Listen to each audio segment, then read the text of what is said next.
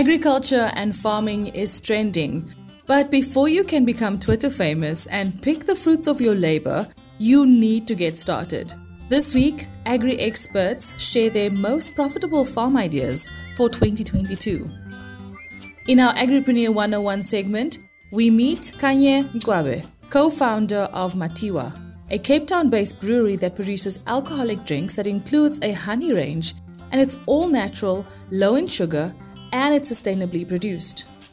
Dr. Qinisani Mkwabe may have failed matric, but he bounced back despite facing many difficulties. Today he holds a PhD and joins us this week to talk about his research on indigenous vegetables and its socio-economic contribution to people's livelihoods. Our book of the week is The Excellence Dividend by Tom Peters. And our tip of the week comes from Mpho Rampete, co-director of Sustainable Abundance Permaculture. This is Farmers Inside Track, supported by Food for Mzansi.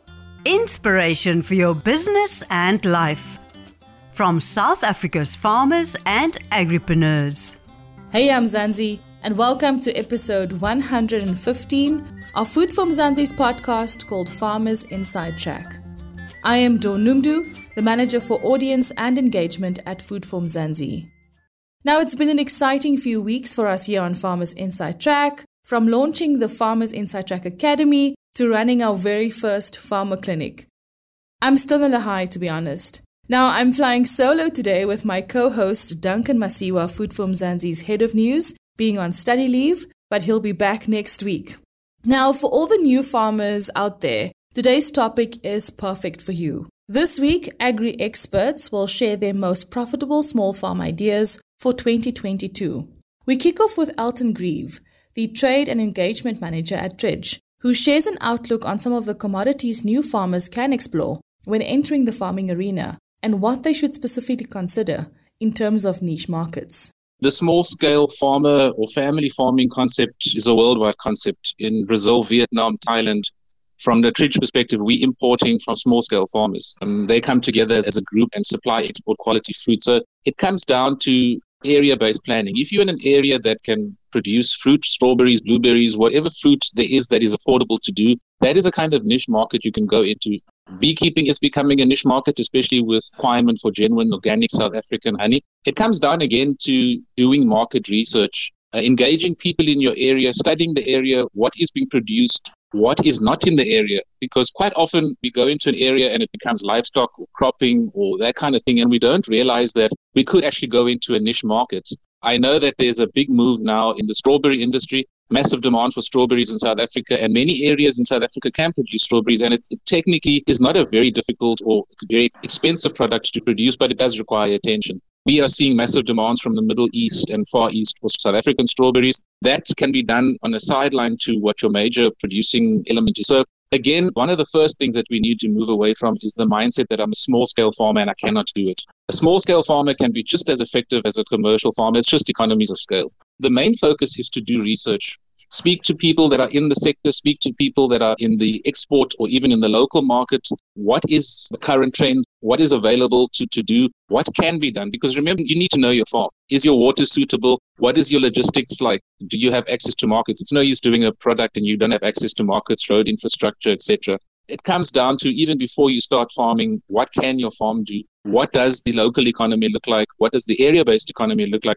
And start doing that research and looking at what you can do. Attach yourself to study groups, attach yourselves to people that might be doing these commodities, because remember that as a small-scale farmer, you could actually be supplying to a commercial who is maybe big-scale and exporting, and start off from there, learn from there, and build your systems up from there. So it doesn't necessarily have to mean that you have to have direct access to a market, but it's tapping into existing structures and niche markets, taking it from there. Now, Leona Archery, the CEO of the Agricultural Development Agency, talks about profitability and the difference between a small producer and a mega farmer turning a profit in Mzansi. I think one of the differences between the mega farmer at the moment and the smaller farmers is the efficiencies of scale, obviously, that your mega farmer is getting. So even in terms of how they can access inputs in the market themselves that they make sure, they have got before they actually begin to engage in a particular commodity.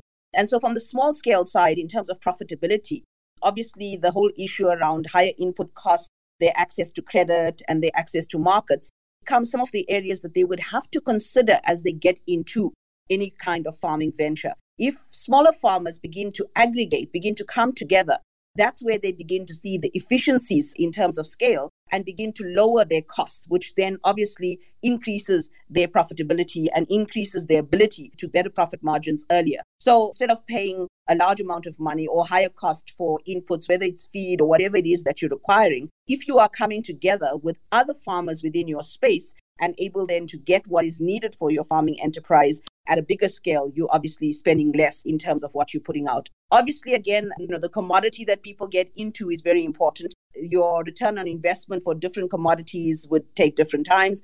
A big move at the moment for people to get into the fruit industry. But in some of those, the waiting time in terms of your ROI is a bit longer. But again, once you get to that break-even point, it is really a very sustainable income generation process. In the vegetable production space, obviously, your times are quicker and you can already start getting a break-even point much earlier. But again, it depends at the scale at which you're moving into it and whether or not you made sure you have a market for whatever you are producing, because that becomes key to how you're going to calculate your profitability margins as well. And then finally, we hear from Thabile Nkunjana, agricultural economist for the Agro-Food Chain Unit at the National Agricultural Marketing Council. He talks about the avocado boom and what farmers should consider. Avocados just became like a blue chip of recent times. Even in South Africa, the trend is actually not necessarily in South Africa alone. Even a couple of countries in Africa, Tanzania, for example, they are getting a lot of shifts from other typically produce into avocado. There's a lot of demand around it, not necessarily domestically, globally. There's just a lot that the world is needing avocados for. There's innovation around it, and also the issues with the health-related issues that comes with it. People are buying a lot of it. And unfortunately, for some countries that that used to be like bigger in terms of producing it, now there have been some recent issues with that. The flies or like some sort of outbreak within, which is actually one of the issues that we're talking about in South Africa. We've seen like there's been a bit of an issue. A lot of people need avocado globally, and some countries are having issues to control or at least to have some pesticides that are used to control that, which is one thing that South Africa, I think, soon might be experiencing as well, because we're having issues or some debates around the regulations of getting the right pesticides into that. And also in South Africa, as much as it needs a relatively amount of time as well as input into it in terms of investing in it, it is something that one can go for, and it is worth that risk, because I feel like it's going to be a while until the world has enough of that. And South Africa is actually one of the biggest in terms of supplying the global market, and the demand within the markets that we normally export to, it has been growing over some time, as much as there's been some changes just because of some technical changes with market or like some ports or logistic issues. Emerging farmers, that they just need to get into contact with the right folks. Thanks so much to our experts, Leona Archery, Alton Grieve, and Thabile Nkunjana. For more on this topic, visit www.foodformzansi.co.za. Now, Dr. Qinisani Cwabe may have failed matric in 2011, but he bounced back despite facing many difficulties. Today, he holds a PhD and joins us this week to talk about his research on indigenous vegetables and its socioeconomic contribution to people's livelihoods. Firstly, Dr. Qinisani Cwabe, I think I can speak for everyone on Team Food for Mzansi when we say we are so proud of you and your achievement, and to do it at 27 is absolutely amazing. Tell us about what this means to you. Food for Mzansi was the first to flag out that I have obtained a PhD at my age and after a massive fall when I was doing my matric. So I do believe that really you guys are proud of my achievement. Thank you very much. I really appreciate it. Now, to respond to your question, what this means to me, this achievement, well, it means number one, I have to humble myself. It mustn't get to my head, and I was very happy when my supervisor emphasized that. I am grateful, I am happy, yes, but it comes with a lot of responsibilities, I suppose. Now I am going to be considered as one of the experts in my field. So it means more work has to come, not just in terms of research, since I'm an academic, but also in terms of community engagement. I've been doing that in the past 3-4 years, and the aim is to continue contributing towards the betterment of rural livelihoods in general. Now give us a brief overview of your research on indigenous vegetables and its socioeconomic contribution to people's livelihoods. So my research was two-pronged. The first wing of it focuses on agricultural biodiversity, agrobiodiversity as I call it. So I was trying to find out how indigenous vegetables, the role that is played by indigenous vegetables in the agro-ecosystem, basically. And secondly, I was looking at their contribution on household food security. Now, by definition, food security is a situation that exists when people have access to food at all times. And there is a nutritional aspect that comes in the definition. I'm not going to give you a book definition, but what I then found when I was visiting these communities for the past 4 years was that we are talking about superfoods here that are highly nutritious, especially if you were to compare them with your normal exotic vegetable crops. And how is this known? Research informs us that the likes of amaranth are highly nutritious. You look at your sweet potatoes, it is highly nutritious. It's good starch. And others as well. And economically, households, they are female figures as elders.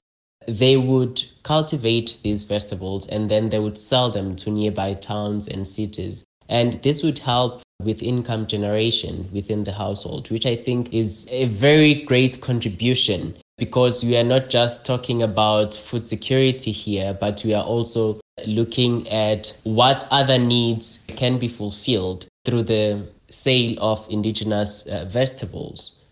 I make money and then I'm able to buy cosmetics, for example. I make money from these vegetables and then I can pay for my kids' school education, things like that. There's a lot that comes with cultivating these vegetables, with producing them and selling them. I think they play a very important role altogether, especially if you look at individual households within the previously disadvantaged communities. Listen, what's your next move? And what would you like to say to other young South Africans looking to follow in your footsteps? My next move now is to shape my career, both in the academic environment and outside that.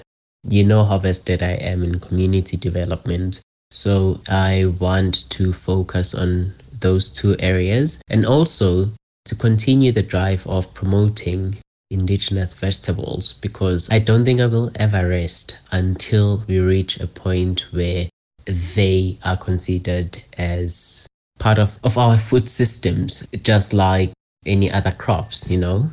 And for those looking to follow in my footsteps, I would just say, fix your eyes on the ball, because that is what I did, I believe.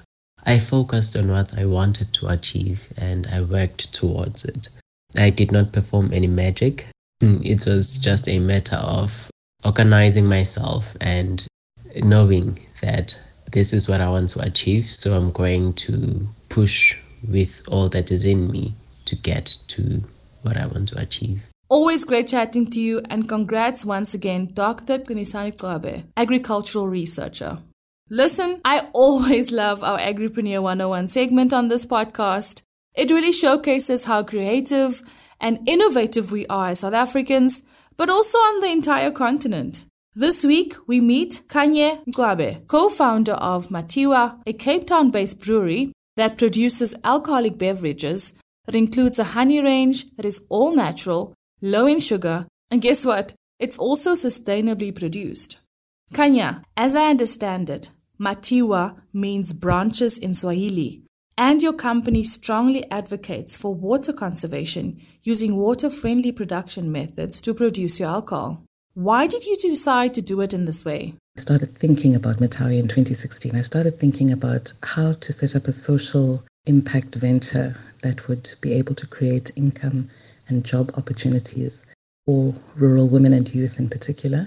But in 2018 was when I really formalized the business, because it was the height of the worst drought that the Western Cape had experienced in over a century. And so I started thinking more intentionally about how to set up a business that would contribute to water conservation, that would enable me to create those job opportunities. And Matawi was the no-brainer. Mead only uses water for production, so we use between 5 to 10% of the water that goes into making other forms of alcohol. Now, you also produce a beer in a traditionally Xhosa-style mead using modern techniques. Could you explain this manufacturing process without giving away all your secrets? Matawi is a 100% Black woman-owned enterprise, and we wanted to create a luxurious premium brand, both to celebrate what is from Africa, but also to create demand for honey. And that was going to provide us the vehicle to partner with rural women and youth as our preferred suppliers in the provision of honey, but also all the other natural ingredients that we use. We don't use any artificial substances in our production. We use teas, we use fruits, we use spices and botanicals to flavor our alcoholic honey beverages. It was these aspects that we thought, well, if we identify cooperatives to supply us, then at least we'd be able to achieve that goal of creating income, generating and employment opportunities. Mead obviously is a honey-based alcohol. It starts out as just water, honey and yeast, and this is fermented over time. And then we use this base mead as I like to say, the canvas for all the other products that we make. So we distill this to create our Matawi honey gin. We fortify it to create our Matawi honey liqueur. We also have a braggot, which is a mead style that blends mead with a crafted pale ale. And we have a lot of other products in development that we're excited about. We have a small microbrewery in Cape Town, and this is where all the magic happens. Now, what are some of the challenges that you faced in your business? Any big wins you can tell us about? Some of the challenges we faced in establishing the business, it obviously, soon after we set up, we coincided with COVID, which meant restrictions in production and restrictions in the ability to trade. And that was really a test, I think, of the fortitude of the business. As I said, we're a microbrewery, and so we produce really, really small volumes, but we weren't able to lay down stock. Even though we couldn't trade, we would have wanted to be able to continue producing and to lay down stock so that when the bans were lifted, we were in a position to bring all of this product to market. So it was really a trying time. But fortunately, we chose to look at it positively. We chose to look at what were the gifts of the time that we had on our hands. And so we really turned inward and focused on how to refine our strategy. Initially, we had been poised to launch as a B2B business. We thought that we would partner with restaurants, with hotels, work through their sommeliers and to work through their hosts, really just to educate the public about what mead is, because not many people still know the product. But mead has a long history in South Africa. It's known as Iqhileka amongst the Xhosa communities, and Kare was the word that the San people used to refer to mead. And so it was a challenging time, but it was also a really beneficial time. It helped us to pivot to digital and to pivot to business to customer directly. That's how we ended up launching our website. That was how we ended up prioritizing a listing with Brownsense, a marketplace for Black-owned businesses. In terms of the positive aspects of the business, it's really been rewarding to actually do it and not just to think and strategize about it and to learn every single day. I don't have a background in business, and so it's been challenging to wrap my head around the regulations, to learn the operational side of business, to learn just people management skills, and also how to think through the vision of the business, because I have obviously great ambitions. As small as we are, I would love for us to grow to become a globally recognized brand. I would love for us to be on the shelves of South African retailers. And so that's what we're working towards step by step. And it's been gratifying just to grow and to see the vision come to life and to see people tasting mead and giving us their feedback on what they think.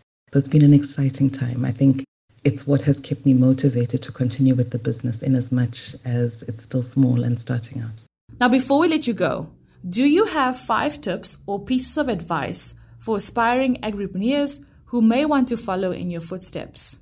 To not be afraid to start small. The second piece of advice would be to read as much as you can and to follow business people who are already successful. I've learned sound business fundamentals from reading and from listening to other business people, from talking to other people, reading, platforms such as this one. There's such rich knowledge and information and learnings that are available to us who are fortunate to be born in modern times where everything is available at the click of a button and on the internet. The third, I think, would be to make sure that you really have solid financial knowledge and insight. Another piece of advice, I think, would be to not work in isolation. I think we are so often tempted to believe that we are in competition with other business people, but you would really be surprised at the goodwill that exists. In my case, I've reached out to other spirit producers on LinkedIn. I've reached out to other women in business, and it's been phenomenal, the support that Matawi has received from people who are much further down the journey and who are more successful than we currently are. And finally, I think it's to really think about how can you also bring people on board into your business. And so the best advice that I was given was not to work in the business, but to work on the business. If you are the founder or the leader of your company, it's to, I think, really get to a point where you are comfortable delegating those tasks that are repetitive, that consume a lot of your time, to free you up to think more strategically and to work on the components of the business that will grow the business. That was a really good learning to me. Thanks so much for joining us. Kanya Mkwabe, co-founder of Matiwa, a Cape Town-based brewery. Next up, and before we let you go, is our book of the week, The Excellence Dividend by Tom Peters. The author believes that women are the principal purchasers of everything and explains how we should reframe our thinking around this. There was a McKinsey study that said gender-balanced board companies wildly outperform those who weren't, and the number is 56% higher operating profit. I started working on women's issues in 1996, and I really started from the outside in. And what I mean by that is women are the principal purchasers of everything. And my favorite book on the topic, which is mentioned in The Excellence Dividend, written by a woman by the name of Lou Ann Lofton, is called Warren Buffett Invests Like a Girl and Why You Should Too. And I love that. And the other thing I love about it, which is apparently the case, Buffett had never heard of the book. Somebody sent it to him, presumably the author, and he wrote the first review at Amazon, God bless him.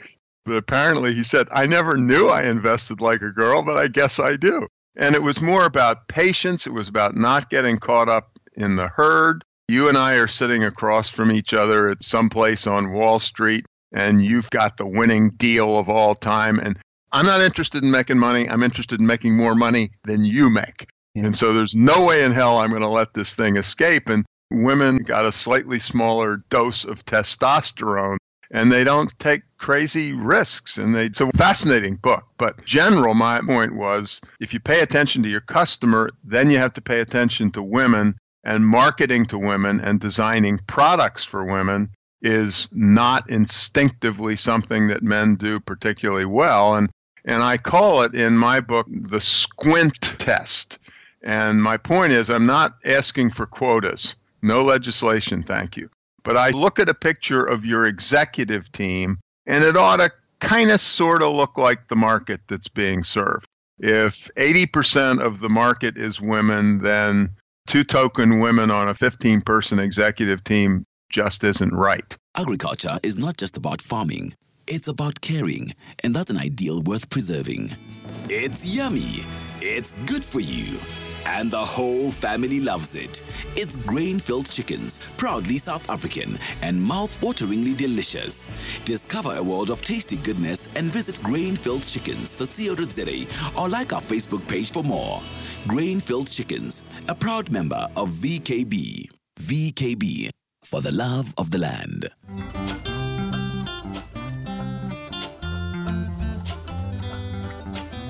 I'm all about woman power, and I definitely think that this is a must read.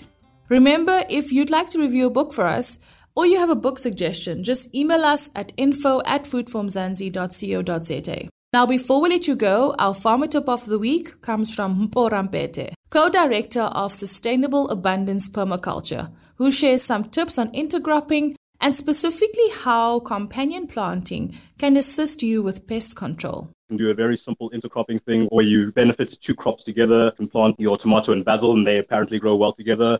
You can use onions, for example, to protect your more sensitive crops from pests. You can use onions, spring onions, garlic, and scented herbs. So things like companion planting, plant guilds, as much as they aren't really well tested in the fields, they seem to get results from having onions around our crop, having spring onions around our crops. We have scented herbs in the space and we've reduced our pest impacts. There's even research that suggests that planting plants like geranium will increase your oil production in your oil crops. There's lots of layers to this. Thanks so much for joining us, Mpho Rampete, co-director of Sustainable Abundance Permaculture. And that brings us to the end of this week's Farmers Inside Track, proudly brought to you by Food for Mzansi. Don't forget to follow us on all of our social media platforms to get all the inspirational stories about the farmers and agriculturalists who really go above and beyond to feed South Africa. That's Facebook, Instagram, YouTube, and Twitter. Plus, we have our weekly session on Twitter Spaces called Gather to Grow. And if you love this podcast, please rate it and share it with your family, friends, fellow farmers, and be sure to check out our sister publication called foodforafrica.com for inspiration and news from across the continent. From me, Dawn Noemdoe, and our producer Megan van der Vent, and the rest of the Food for Mzansi team, have an absolutely amazing week. Bye for now.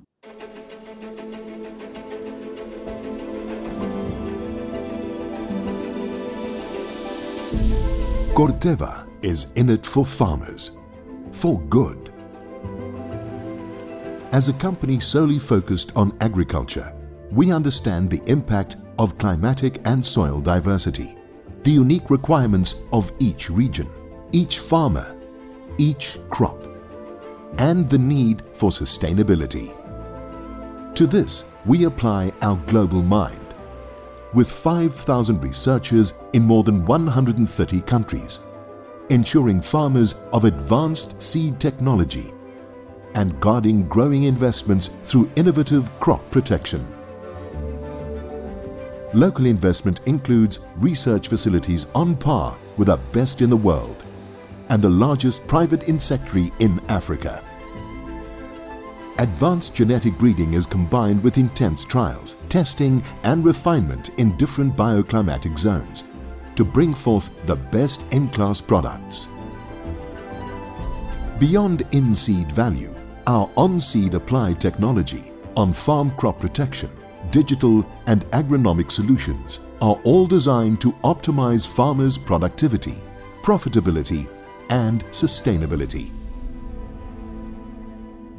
Because by being wholly devoted to agriculture, we have a deeper understanding of farming, the needs of our farmers, and the country's need for farmers.